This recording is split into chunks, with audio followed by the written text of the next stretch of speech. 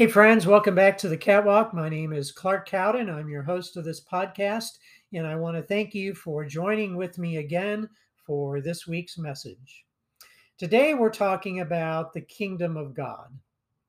In today's world, we think of this as a spiritual kingdom that will come in the future. But when Jesus walked on earth, when he talked about the kingdom of God, people heard that as a political reality that would exist, they hoped, in their own lifetime. So, how does the spiritual reality and the political reality interact with each other? And what does it mean for us today as we seek to live out faithful lives in the midst of the politics of our time? And as we seek to be a positive influence for the kingdom of God in the midst of our challenges today. I invite you to sit back and relax and reflect on this message on the kingdom of God.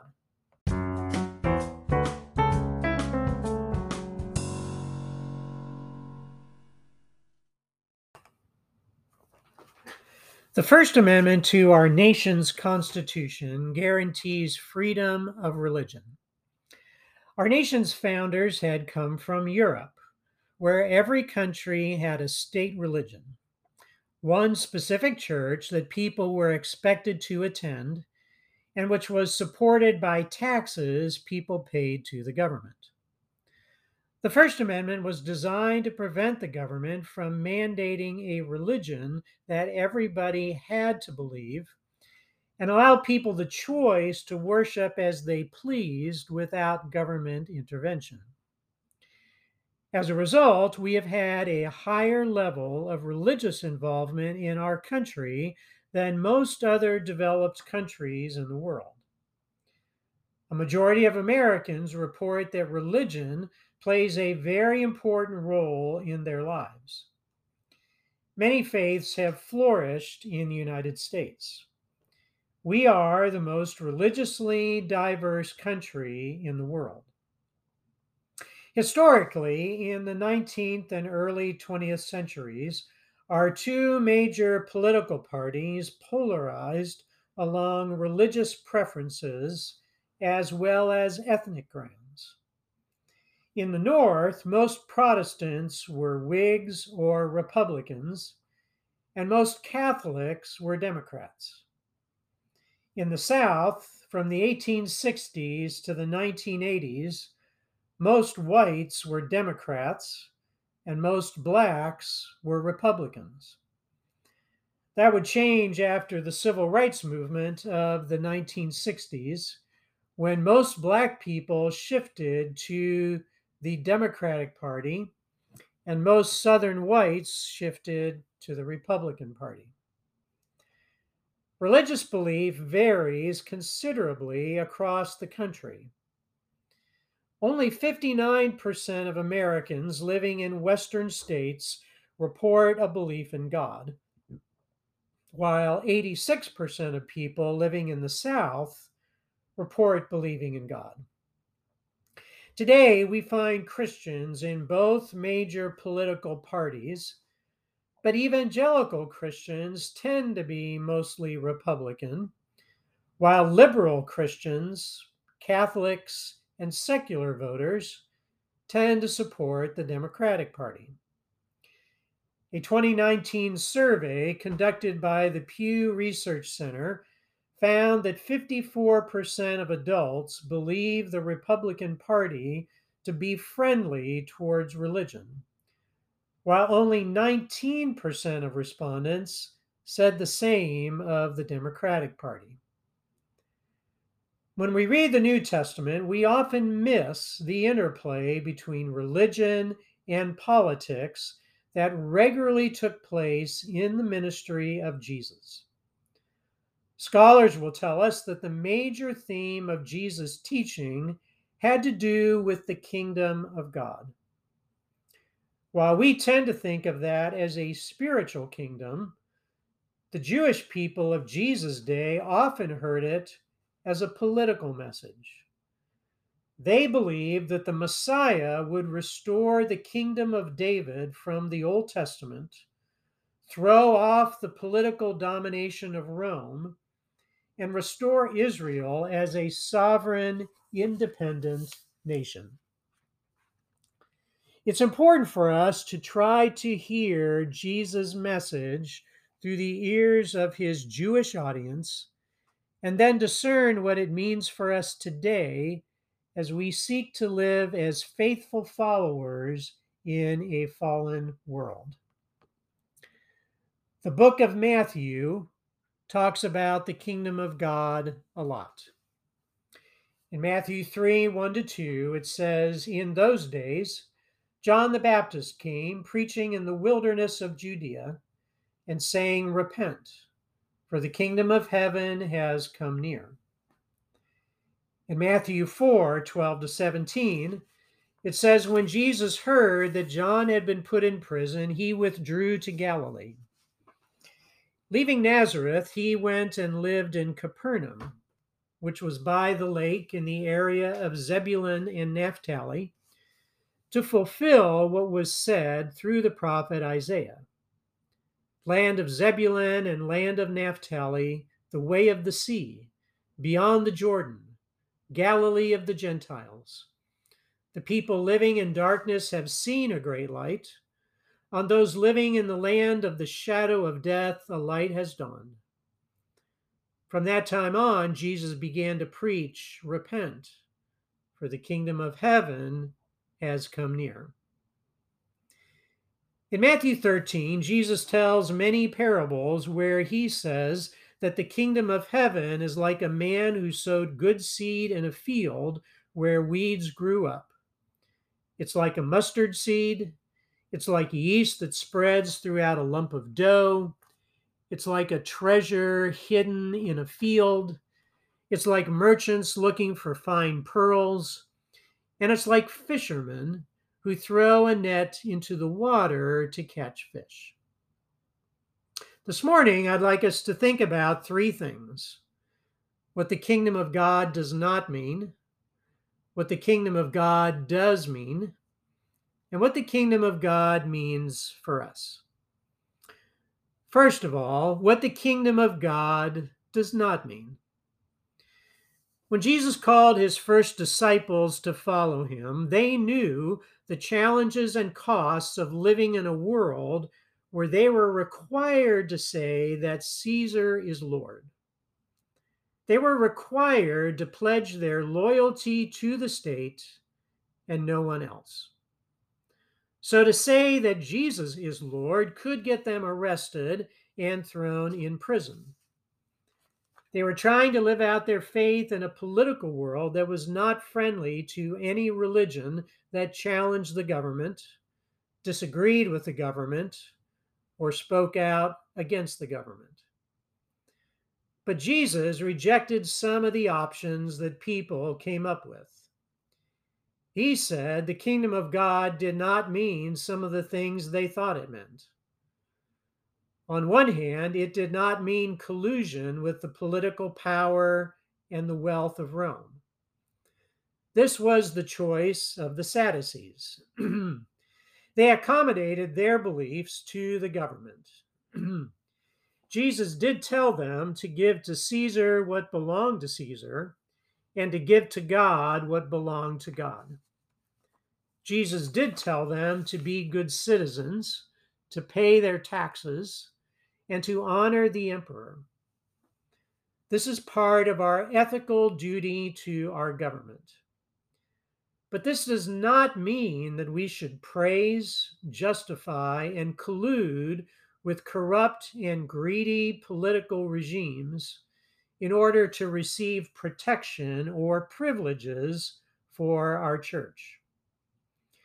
We should not jettison the values of the kingdom of God and the teachings of Christ to curry favor with whoever is in power.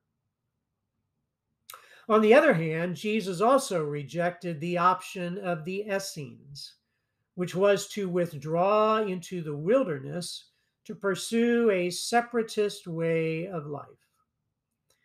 They wanted to keep themselves pure from the political corruption of their day, so they simply did not participate in society and remove themselves from the culture.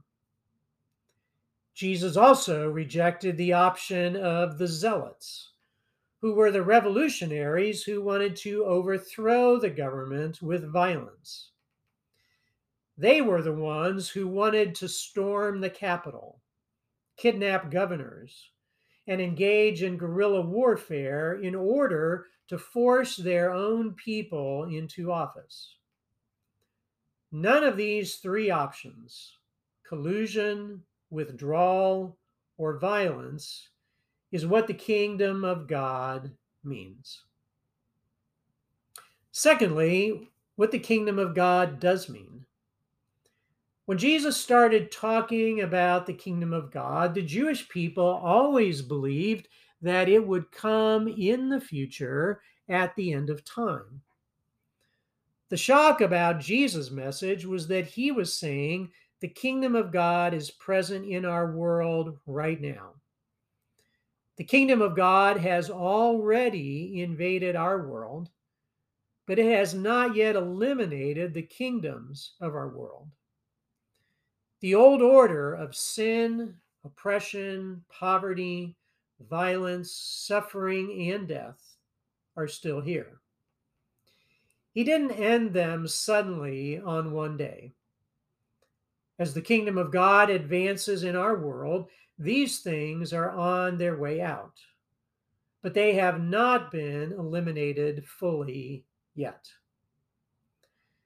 Jesus' parables taught the kingdom of God starts small in hidden and inexplicable ways, but then it grows irresistibly larger. It is infinitely precious. It is worth selling everything you have in order to obtain it. You cannot obtain it by wealth or talent or popularity or power or achievement. You can only receive it through childlike humility, servanthood, and belief in Christ. The kingdom of God is turning our world upside down, even though many people can't see that that is what is happening. The point is that the kingdom of God has already arrived. It is here right now. It is growing and expanding quietly underground. No matter how bad the world gets, the kingdom of God cannot be stopped. It is so quiet. Many people miss it. They don't see it. Even as Christians, we don't always see it. But it's there, and its growth cannot be prevented. The kingdom of God is both present tense and future tense. It is both here now, and it is slowly building up to an unstoppable future when it will become the dominant reality that creates a new heaven and a new earth. Because of this, we are called to practice the values and ethics of the kingdom of God as expressed in the Sermon on the Mount and the rest of Jesus' teachings. We live out the kingdom of God in the midst of Caesar's kingdom. 1 John 2:15 calls us to be in the world, but not of the world. The way Jesus did this was to eat meals with people the society despised. He turned the other cheek instead of fighting back. He offered generosity to the poor. He loved his enemies, and he welcomed strangers and the outcast. These were radical and subversive ideas to the established order, the social boundaries, and the religious codes of that day, both Jewish and Roman. Disciples of Jesus were called to a different way of life that was shaped by the kingdom of God, not by the kingdom of Herod, the kingdom of Caesar, or the kingdom of any political party. So, thirdly, what does the kingdom of God mean for us today? For the first 300 years of the life of the church, living for the kingdom of God often meant being persecuted, suffering, and thrown in jail. This is still true in some parts of our world today. But in 313 AD, when the Emperor Constantine became a Christian, everything shifted. After that, the church became protected, respected, and injected into culture. The church and the state started working closely together, which solved some of the problems of suffering, but created new problems of pride, greed, and corruption by becoming part of the political system. What followed was what has been called Christendom, the merger of the church and state in Europe. The state hoped that Christianity would baptize, sanctify, and support the work of the state. And while there are many good ways the church and state can work together to make society a better place, unfortunately, what tended to happen was that the corruption of the state started flowing into the church. The church would sometimes become complicit with greed, ambition, and immorality as it tried to hold on to the power it had received from the politicians who praised them and gave them favors under the table. The problem is that if you try to gain the whole world, you can lose your soul. The historical problems we can now see is that Europe ended up getting involved in religious wars, which would later lead to a secular backlash against the church. Some people think that the best way for Christians to save the world is for Christians to take over our government and rule our country. They seem to forget that many Old Testament examples we have show the tendency of political power to go rogue and produce a downward spiral of idolatry and injustice. Some people get so excited when the president calls in a bunch of pastors and has a prayer meeting in the Oval Office, not realizing that politicians are often using Christians for their own political gain and as a way to get religious people to overlook their sins because they now have access in the ear of the president. In doing so, the church can find itself getting sucked into the self-interest and the tribal wars of our political parties, damaging our reputation in our society. On the other hand, that is not to say that Christians should stay out of the political arena. The way of complete withdrawal is not a valid biblical option. If Christians withdraw from government, our needed influence will go missing. There is a valid and honorable vocation for Christians in politics if we can learn how to be in the world, but not of the world. In Matthew 5:13 through 16, Jesus calls us to be the salt of the earth and the light of the world. We are not to lose our saltiness, our distinctiveness. We are not to cover up our light. We are to let it shine for all to see. And the light of Christ definitely needs to shine inside of our political systems to transform them into something better than they are today. The problem is not with Christians getting involved in politics. The problem is with Christians seeking supremacy and domination in politics. The problem is in seeking coercive power. The problem is in seeking to use political power to advance the kingdom of God, especially when people sacrifice their beliefs, values, and integrity in order to do so. When Jesus walked among us, some people wanted to make him their king. They wanted him to be their political leader. Jesus rejected that route. He said that is not how the kingdom of God is going to take root in our world.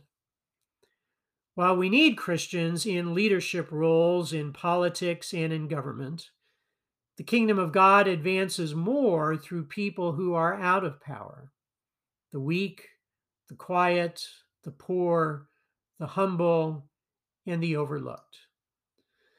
The strength of God is seen more in the people we think are weak than the people we think are strong. What our history has taught us is that living out our faith does not depend on favorable political circumstances. The early Christians did not have favorable political circumstances with the early Roman Empire. Christians today in China, in Russia, in other countries do not have favorable political circumstances. But this has never stopped the church. This has never stopped the kingdom of God. Often the church grows strongest when its political environment is the most hostile and the most uncomfortable. So, as we ponder how to live as faithful followers in a fallen world, we face many moral challenges. Often we have to choose the lesser of two evils. It requires a great deal of thought and prayer and discernment to overcome our tribal loyalties and not to sacrifice biblical ethics and values for political gain. We know there are examples in the Bible of God using evil people to accomplish his purposes, but that never exonerates their evil nor justifies our praise of them in the process. Living in and for the kingdom of God means living a life that is different from the kingdoms of this world. We are called to be involved, but in a distinct and different way. We are called to live ethically and honestly, remembering the poor and the outcast. We are called to be salt in a tasteless world. We are called to be light in a dark world. We are called to be in the world, but not of the world. God bless. Stay safe. See you soon.